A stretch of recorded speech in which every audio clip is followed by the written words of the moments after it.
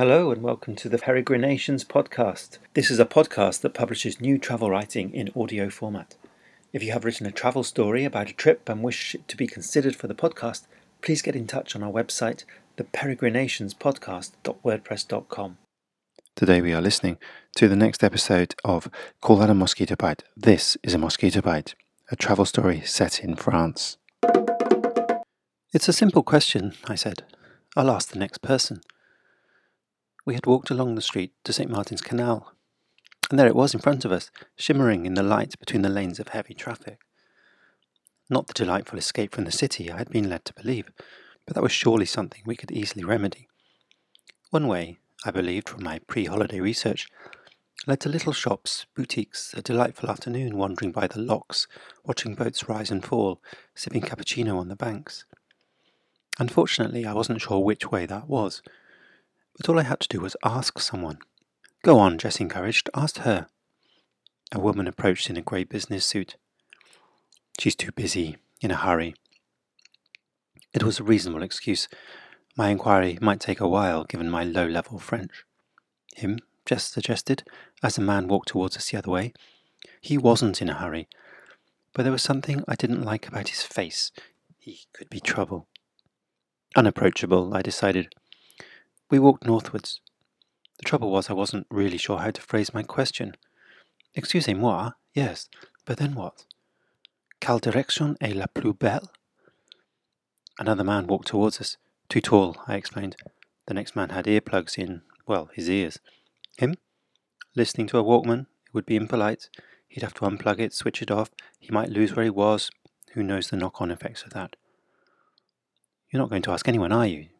There's no need. This is clearly the right way, I countered, as we walked northwards past a lock. Look, an outdoor table tennis table. 10 minutes later we turned around, it being clear the canal was not heading anywhere attractive. To sweeten this bitter pill, we stopped at a bar, intent on speaking French. After all, anyone can say deux bières, s'il vous plaît, even if we decided to share only one to save on calories. A hop, skip and a metro took us back to Place de la Bastille. I was angry with myself for walking the wrong way along St. Martin's Canal. If I had done it properly, we would have perambulated delightfully to this same spot that witnessed the start of the Revolution back in 1789. Places don't retain any sense of the events they have witnessed. La Bastille is now a tourist refueling point, with hundreds of bars and cafes that make choosing anywhere impossible. We walked north, away from the throngs, spivs, and general feeling of pickpocketry in waiting. I have to move to Paris. I want to live in a republic. A girl went past on a bike. As she passed, we could see what I will refer to as her underlinen high above her trousers. Is that still cool? Do you think she knows? It seems terribly un-Parisian. She must have been a visiting Anglo-Saxon. We veered right along the street. It was a strange, narrow street full of bars, brash tourist traps, and tiny, dark pits that are probably owned by the same person, but attract a different clientele that thinks it's found a real, authentic old Parisian bar. The sort of person who lets his word processor autocorrect clientele to clientele with an accent. Old haunts from previous trips were still there. How did we ever think that was a nice place, I asked, as we passed the dingiest looking bar on the street, with dirty glass and writing on the windows. Was that the one? Jess went in to check it out. I loitered by the doorway. There was something about the interior. You could imagine Toulouse-Lautrec buried somewhere in the back. We had cocktails in there, Jess said, emerging into the sunlight. 10 years ago. 10 years? I pooh-poohed her calculation. It can't have been. It was. At the end of the street we stopped for some food, although really we stopped to go to the loo. The place was a Mexican endeavour. We were drawn by the pain and the ladies eating it outside. As usual, I had great plans to speak French, building up a long phrase in my head, something to do with seeing women outside eating a plate of cheese and bread, and could we have one? But as usual, when I got to the counter, it was a different story. All I managed to stumble out was fromage. Maybe I managed pain as well. I'm so far from having a normal conversation in France, it is frightening. One doesn't go to Paris to eat snacks in a faux Central American bodega. We didn't even get any cornichon on our planche, although we didn't notice that till the end. But combined with glasses of Côte du Rhône and Bordeaux, it became a mini wine tasting. Light, Jess commented. More alive, I agreed. Red currants. It's okay. We're more fussy now we've crossed the channel. Jess rolled the Bordeaux round her mouth. peppery, not much aftertaste. We wandered on, treating the city as our own personal entertainment. I love big cities. I love exploring them on foot. Unfortunately, Jess doesn't, or at least not as much as me. So we retired to the metro and set sail for supper. Crepes are my new favourite food. That's not to say I'm a nutter with malfunctioning taste buds. I've always liked them, but now they are right at the top of the list. Hot buttered toast still has a part to play in my diet, as does bacon, the full-cooked breakfast, and 100 other delights.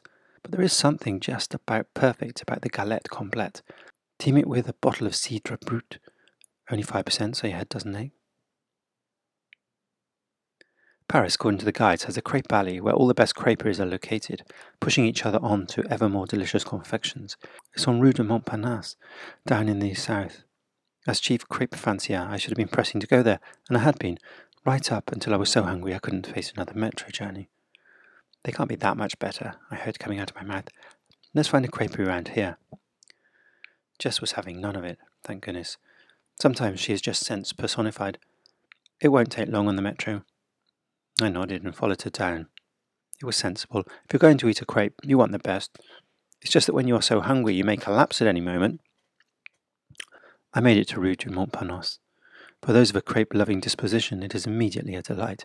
There must be 10 creperies, all with seats outside, and burbling conversation echoing onto the streets. Bliss. The downside of great choice is, of course, how do you choose? It's such a shame you only need one supper. One supper, it was decided when humans were designed. That is all they need. Which makes choosing where to eat it an important decision. That has the longest queue, Jess pointed out. Several people were loitering in front of it between the parked cars. If they queue there when there are plenty of other alternatives, it must be best.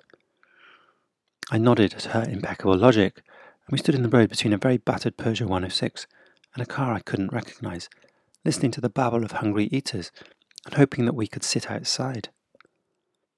Galettes are made of buckwheat, which sounds very healthy, the thick, speckled, utterly divine. I love the way galettes all look the same when they arrive. It's only when you break them open that they reveal their secrets. Ah, you discover, so that word I didn't understand meant aubergine. Buckwheat, of course, is not wheat at all, which adds to the magic. A table became available and we were seated outside. I don't know why that is good. Objectively, you are out in the street, prey to fumes, thieves, smells, and even in France, are likely to end the meal feeling a little chilly. But to me, eating at a table outside is the business. Sitting outside, the buzz of the restaurant bellowing out, was a Parisian delight. An egg inside the galette, ham and cheese, a parcel of calories just for me. I thought a galette would be a light meal. Just nodded. I wanted a crepe for pudding, but I didn't really have room. Crepe? I asked. She shook her head. We could share one, I pressed. That tempted her, but not enough. That was delicious. I'm so glad we came here. Shall we share a crepe? I suggested again, trying to keep her mind on the important issue of the day. She sipped her Breton cider. I threw caution to the wind. Stuff the calories. This grub is delicious. It's a shame you can't remove your stomach and fit a new one so you can carry on. Let's have a pudding. I am completely full, just then. This wasn't going well. I tried a final gambit. What about the one on fire? I said, referring to a crepe that had been carried past earlier, flaming brandies singing above it. The waitress returned. Dessert? She looked at me. I was this close to saying yes. What do you think? I prompted, wishing her to decide on a crepe of any sort. Just some more of this buttery goodness. But she thought not. So she finished the cider and I had another noisette, too milky, as though they thought an Englishman would complain if they served it normally. And so to bed, with tired legs, panicking about the cheese, the salami, the calories I had eaten. How can the French eat so much and stay so thin?